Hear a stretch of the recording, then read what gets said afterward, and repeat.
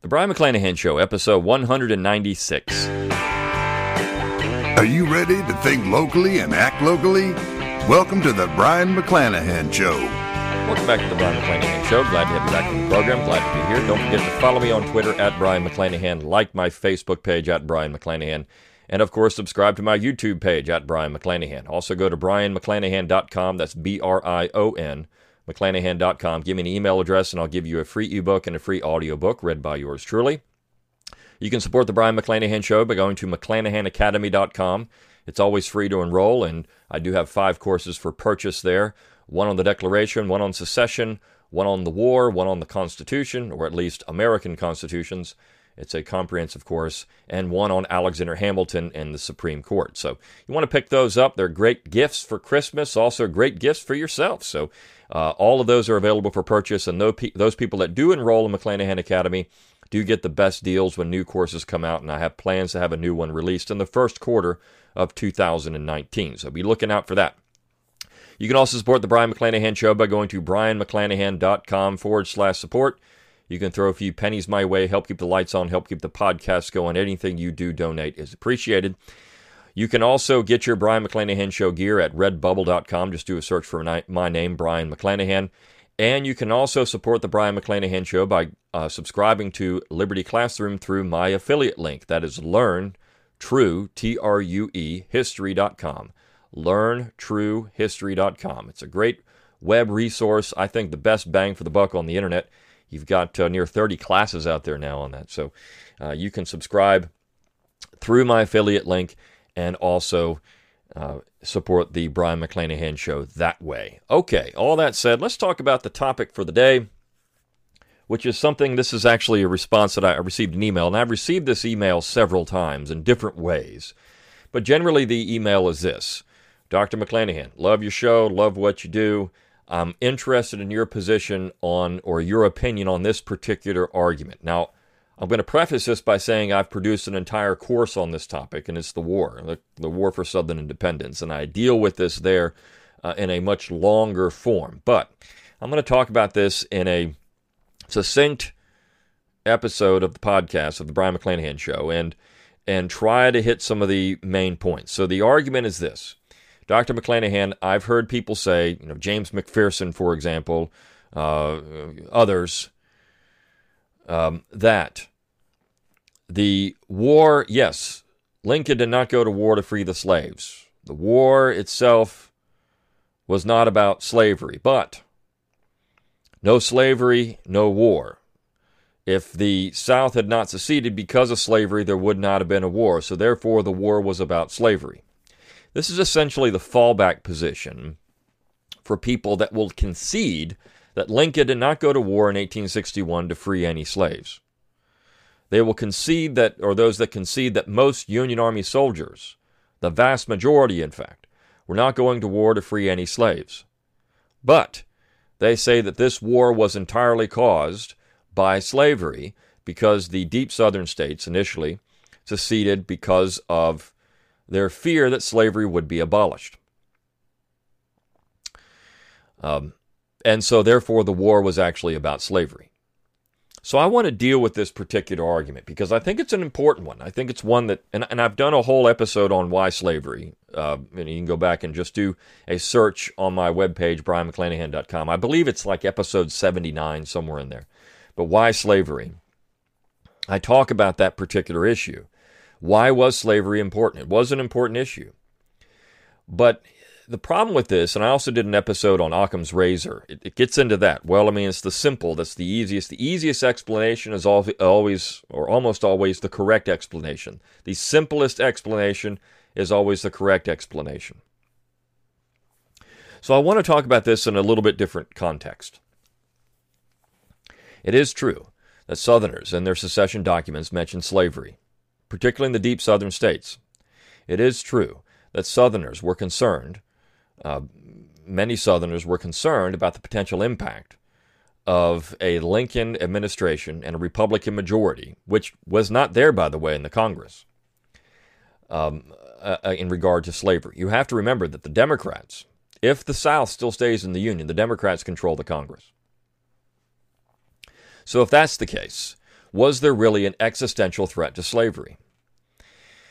So let's talk about a couple of ways to deal with this particular issue. Number one, if we're looking at causation of war, for example, and let's take a 20th century war, and we'll look at, say, World War I. Historians are generally in agreement that the assassination of Archduke Franz Ferdinand was a major event that led to World War I, in that it was an immediate cause, but it was not the cause of World War I. So you had this assassination in Sarajevo. Then the Austrians mobilized for war against Serbia, which incites a response from Russia, which incites a response from Germany, etc. So if you study World War I, you understand what happens here. Everyone mobilizes for war.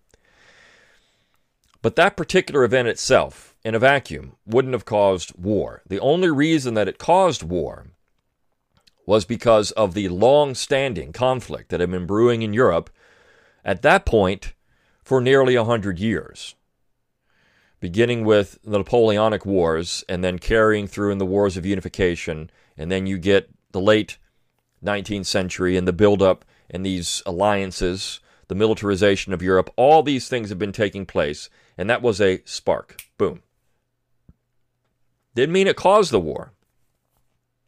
Didn't mean it was an immediate event that led to war because of the mobilization for war by Austria, and then Russia, and then Germany, and then France. So this is you can't look at that and say war is all about this assassination. The same thing holds true in the 1860s. There had been long-standing differences between the North and the South. And I say long-standing, I'm talking about nearly 200 years of differences between the North and the South leading into 1861. Lincoln's election allowed for these differences to essentially metastasize, to become too big, and they had to be cut out. The South feared what the future looked like for the United States. Now, not in regard to slavery in the South itself. I know that there's secession documents. I know that the declarations of secession, or the causes, Declaration of Causes, for example. I know that in the Deep South in particular, they talk about the potential threat to slavery by a Republican president. This is all true. You can go out there and find them yourself. But I will say this. Slavery was never better protected. And this point was made in the Georgia Secession Convention. This point was made by Southerners themselves that stayed in the Congress until their state seceded. Southerners recognized that slavery was protected in the South. Lincoln himself assured the Southern states that slavery would not be hindered, abolished in the states where it already existed. So, for example, slavery was well protected in South Carolina or Georgia or Alabama or Mississippi, or I should say, and all those states. It was well protected in all those states. During the debates over the original 13th Amendment, this issue was actually brought up. Representative Mason from Virginia said, look, this is a stupid amendment. Everyone knows in the South that the institution of slavery is well protected, that it's not the issue. The issue is the territories. And why would the territories be an issue in 1861? Because it was a matter of principle. It was a matter of legal principle. You see, this was a constitutional question. What powers does the general government have? Does it have municipal powers in the territories? What do we do with the Supreme Court, which has ruled on the issue? What do we do with this legal situation that we have in the United States? How do we wrestle with this? This was the issue. It was essentially the Constitution. And it was all about power. I've mentioned this several times over. It was about power. So you have this situation where the Republicans propose what was called a bread pill. Hey, look, we'll propose the 13th Amendment, the Corwin Amendment, which Daniel Crofts has, I think, accurately pointed out was actually the Lincoln Amendment. Lincoln was behind this. His fingerprints were all over it, which would have protected slavery in the states where it already existed perpetually, permanently.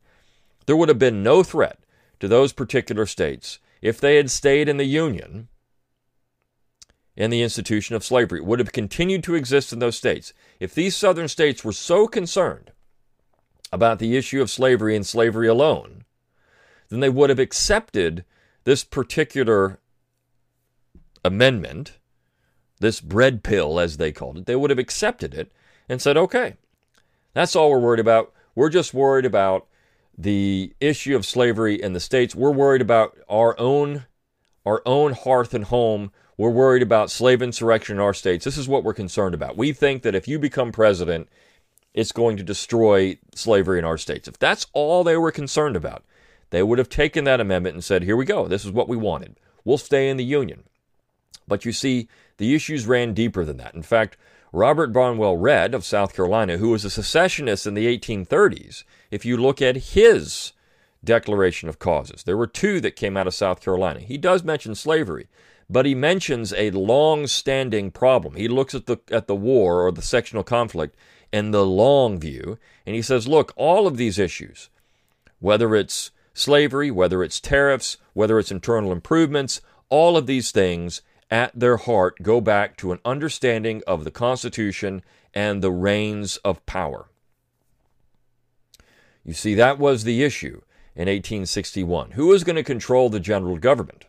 And by control the general government, who's going to get the spoils?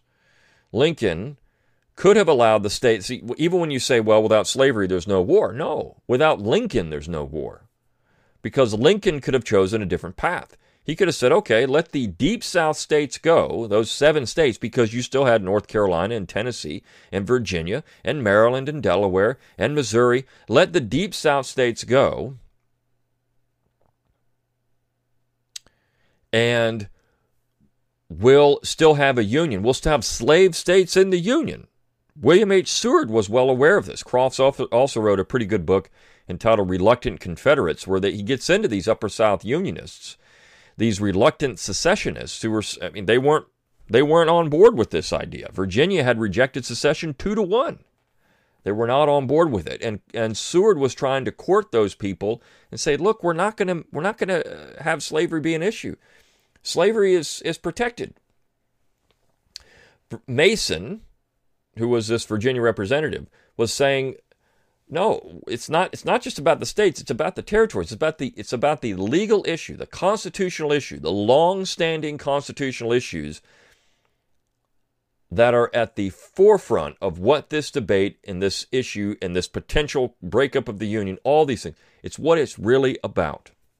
And if you want a clear example of that, if you want concrete proof that that was the issue, you have to look no further than the Confederate Constitution of 1861, which expressly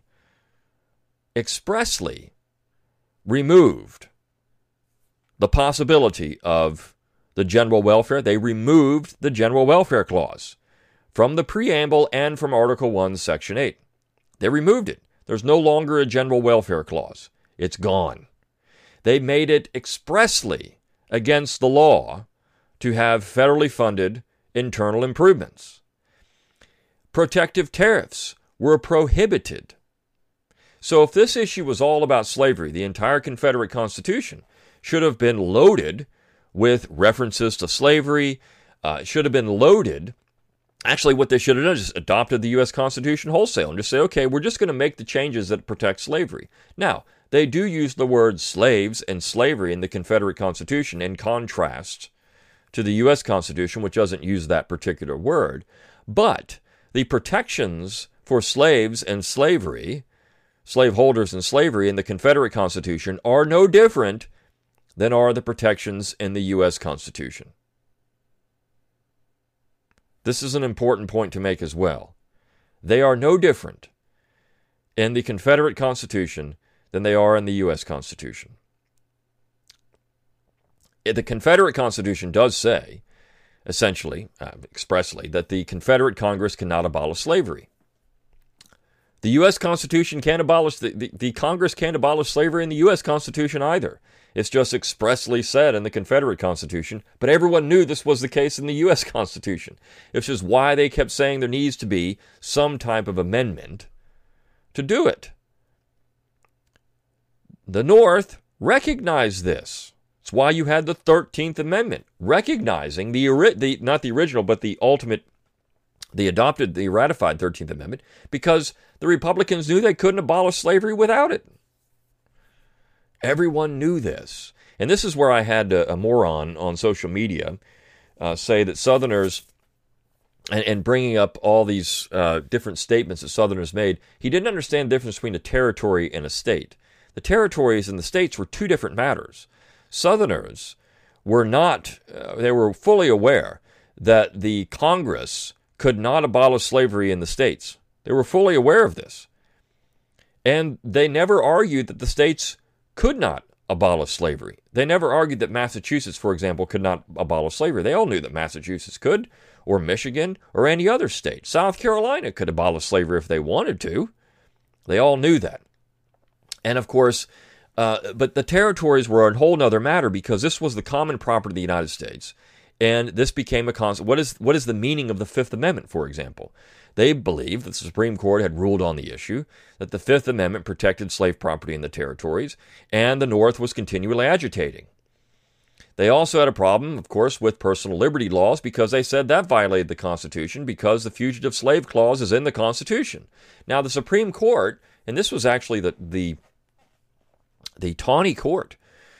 The Taney Court ruled that the states did not have to provide resources to round up fugitive slaves. This is non-commandeering, that the federal marshals were allowed to go into the states and round up fugitive slaves, but the states didn't have to provide any resources, manpower, money, to enforce that particular law. This was a federal law and under the direction of the federal government and under the purview of the federal government, and therefore the states were not responsible for it. This is a very powerful and important Supreme Court ruling to this day, because states are still under the non-commandeering principle, meaning that the federal government can pass a law. For example, they could pass a law, and they have, saying that drugs are illegal. The states don't have to enforce it with their own resources. The federal government could send in their DEA or federal police agents, whatever it is, marshals, to enforce the law, but the states don't have to do anything about it. They don't have to enforce these particular laws. And so that non-commandeering principle is very important. Now, the South was not very happy about the fact that these states were essentially obstructing. But this is the Supreme Court, which was essentially dominated by what became known as a pro-Southern Chief Justice. And there were Southerners on that court. So the issue was not necessarily slavery and the protection of slavery where it already existed, but the principle. And look, there were not more than 4 dozen slaves in the entire Western territories, and only about 2 dozen of these were actually resident slaves in those territories in 1860. You're talking about a minuscule number of slaves, and Southerners understood this. It was about principle, and if the Congress, the Republican Congress, is willing to violate the Constitution, in their mind, they're willing to violate the Constitution for this. What else are they going to violate the Constitution to do? And it wouldn't be slavery in the states. They understood that was not going to be touched. Lincoln himself said, we're not going to touch it. Lincoln himself said in 1865, in January of 1865, if you Southerners will just come back in the Union, you can vote down the 13th Amendment. In other words, you can keep slavery, or we can postpone it for 20 or 30 years. No big deal. Just come back in the Union. In other words, the war's not about slavery. But Southerners wanted independence because they wanted their own government. They looked at a long-standing train of abuses and usurpations, as they called it in the Declaration in 1776. And that's also important, because these long-standing abuses and usurpations, in their mind, created a climate that was hostile to the South. They were a permanent sectional minority. Calhoun knew this when he argued that if we don't start embracing internal improvements, if we don't start embracing Henry Clay's American system, essentially, the jig is up. We're going to lose.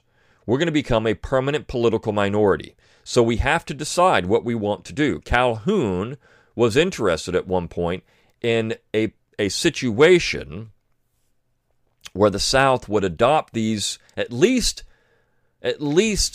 support for federally funded internal improvements, because he wanted to ensure the West sided with the South. The West was always the key. If you could get the West to side with the South, well, then you can control the government. And these Westerners are farmers, and Westerners realized that particular position once the war was over, when slavery was abolished. These Westerners started siding with Southerners again and trying to resist New England and the Northeast and the big financial houses. The populist movement was a reaction to the fact that the North won the war, because that northern Hamiltonian economy, banks, tariffs, the fusion of banking, commerce, finance, and government, all of that took place, and the populists said, ooh, wait a second here, maybe we cut the wrong deal. So you have to look at everything in the long position. Now, let me talk about, and I mentioned the Declaration. You see, now that the war is over, the North can decide how they want to interpret the war, and they can make it a righteous cause, because they understood that no one would really support, long-term, a war simply to keep the states in the Union. If that was the only thing they could point to, well, look, we saved the Union. If that was it, then history would not be so kind to the Lincoln administration, would not be so kind to the Republican Party. They understood that there had to be something else. They had to make it a righteous cause. They had to do this, because if they don't, then history would condemn the slaughter of 1 million men for a simple political union. This would have been a major act of aggression for no purpose whatsoever than simply money and power, which was always the reason why the Union was, quote-unquote, saved. The byproduct of that was emancipation. Europeans understood this. If you go back and look at the European press, Charles Dickens understood this. People were saying, everyone knows that this is not about slaves. This is all about power. It's all about money. Everyone knows this. Ending slavery was an effect of the war, but not a cause. And so the historians had to do something. Northerners had to do something to make their cause seem right. It's just like in World War II. Well, it's great that we knocked out Hitler, but the other thing is we ended the Holocaust. We liberated the concentration camps. We did these things to make the war, to make the slaughter of millions of people worth it.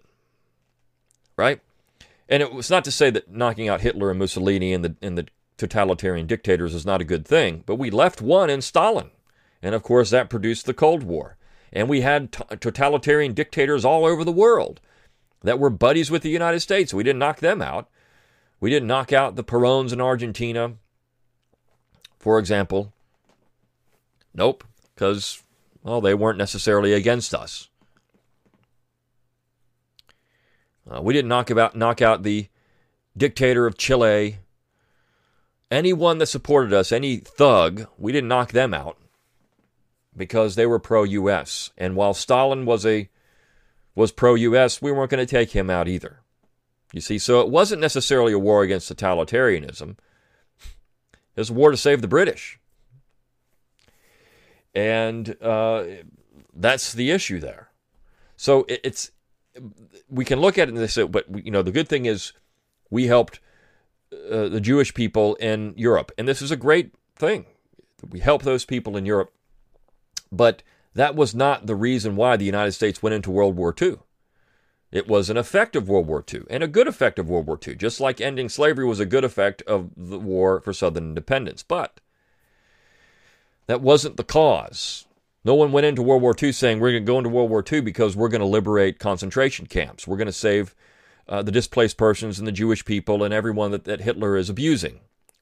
Nobody did that. That wasn't an issue going into the war.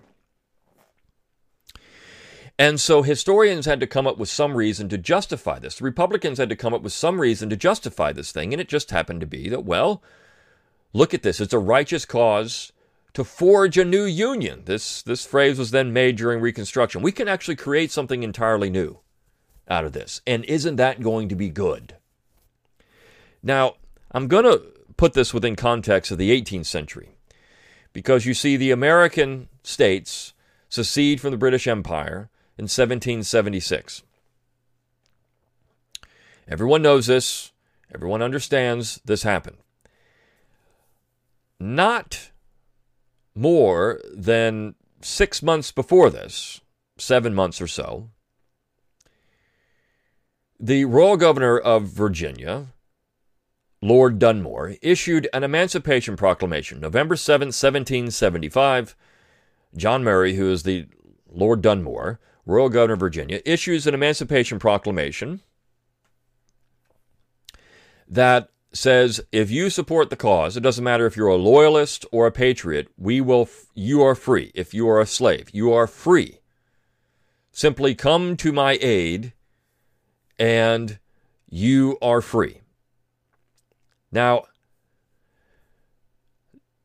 less than a month later, the Continental Congress, not the state of Virginia, which also said, this is ludicrous. If you leave, you're going to be executed if you're a slave, because this was slave insurrection. But not Virginia. Virginia had said that. But it wasn't just Virginia. The Continental Congress recommended. The Continental Congress includes Massachusetts, Connecticut, Rhode Island, New Hampshire, Pennsylvania, New York, New Jersey. Now, of course, New York, New Jersey, all these states had slaves, by the way. But it has New England in it. The Continental Congress urges Virginia to resist Lord Dunmore's proclamation, quote, to the utmost. Does that mean that the American War for Independence was a war for slavery? Was a war to preserve slavery? Because clearly the British are saying this is a war now against slavery in 1775. And it wasn't just in 1775. 4 years later, in June of 1779, General Henry Clinton issued another proclamation. It's called the Philipsburg Proclamation. This proclamation was issued in New York and said that any slaves in the United States belonging to American patriots, not loyalists, but patriots, those who were supporting the cause. He's issuing this not in Virginia, not in South Carolina, not in Georgia, not in Maryland. He's issuing it in New York. Now, of course, there were slaves in New York at the time. Any slaves from American patriots willing to support the cause, regardless. Actually, he says, the proclamation is clear, regardless of whether they fight or not, are free. It promised protection. So here is another Emancipation Proclamation coming from the British in New York, saying that we're fighting now to end slavery. And in fact, it was very successful. Thousands of slaves fled all over the United States. And 3,000 slaves were sent to Nova Scotia at the war's end. In fact, George Washington was highly upset about this. He demanded that these slaves be returned, and the British ignored his demand and sent these slaves out of New York anyways into Canada. Some went on to Sierra Leone, where they established Freetown. So this was part of that process of these West African nations, which were founded because of former American slaves. Liberia is the American version of that. But you have George Washington saying, no, you need to return our slaves. And the British said, no, we're not doing it. So was George Washington fighting for slavery? Was Thomas Jefferson fighting for slavery? Was George Clinton, who was one of the leaders in New York politics, fighting for slavery? How about John Adams? Was he fighting for slavery? Because the Continental Congress said this should be resisted. So were all these members of the Continental Congress fighting for slavery? The British said they were. Did the Americans say they were? No. We go back and look at it and say, these guys are fighting for liberty. They're fighting for independence. They're fighting for self-determination. You can't say it was about slavery. Well, the British did. Why are we giving the Americans and the American War for Independence a free pass on this?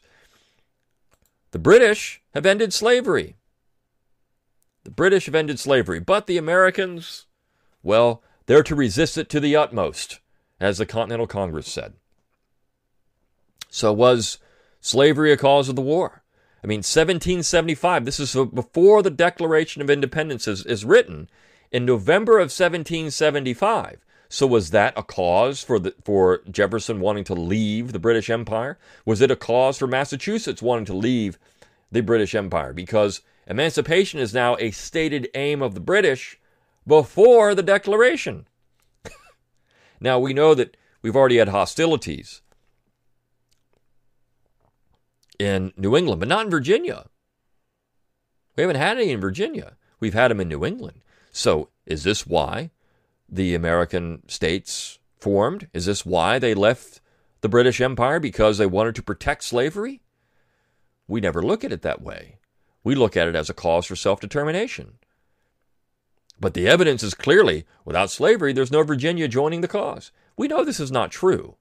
We know this is not true at all. We know there were long-standing abuses and usurpations that led to the Declaration. We know there were long-standing abuses and usurpations that led to the cause for independence throughout the American states. Why are the American states in 1776 given a free pass, which all the states had slavery, but yet in the South, they're not? Now you could say, well, Dr. McClanahan, these states never said they were there to protect slavery. These states never issued anything like that, like they did in the South. That's true. But we know that this was immediate. And we also know that there were long-standing issues. And we know that Southerners had had problems with the North and North with the South. And we know all these things led up to the war. So to say that without slavery there's no war, no. Without Lincoln there's no war. Without Lincoln deciding to invade the South to keep the Union intact, there's no war. Slavery was simply an issue in a broader context of conflict that had been going on since the 18th century, or you could even say since the 17th century, in a dispute between the North and the South, culturally, politically, economically. It had been brewing for a long time, and we also know that the first states to threaten secession and actually pursue it were in New England, not the South, because they saw themselves at that time as a permanent political minority. You see, it was always about political power. It was never about slavery. It was about political power. So you can take these secession declarations and these declaration of causes and all these things, and you have to put them within context of the long process of American history, the long view of American history. What led to it? It was a constitutional legal crisis over power. Who would have it? Who would exercise it? Who would control the government? When either section, the North or South, were threatened as a potential permanent political minority, both sections threatened slavery. It's just that the South pulled it off. So there's my response to the question. Without slavery, there's no war. No. Without Lincoln, there's no war. In fact, we didn't have war before Lincoln. James Buchanan, there was no war. You had 7 southern states out of the Union, and James Buchanan, there was no war during that period of time. Didn't have to have war.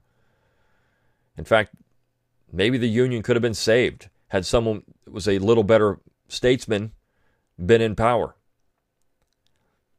But we got Lincoln, and we got war.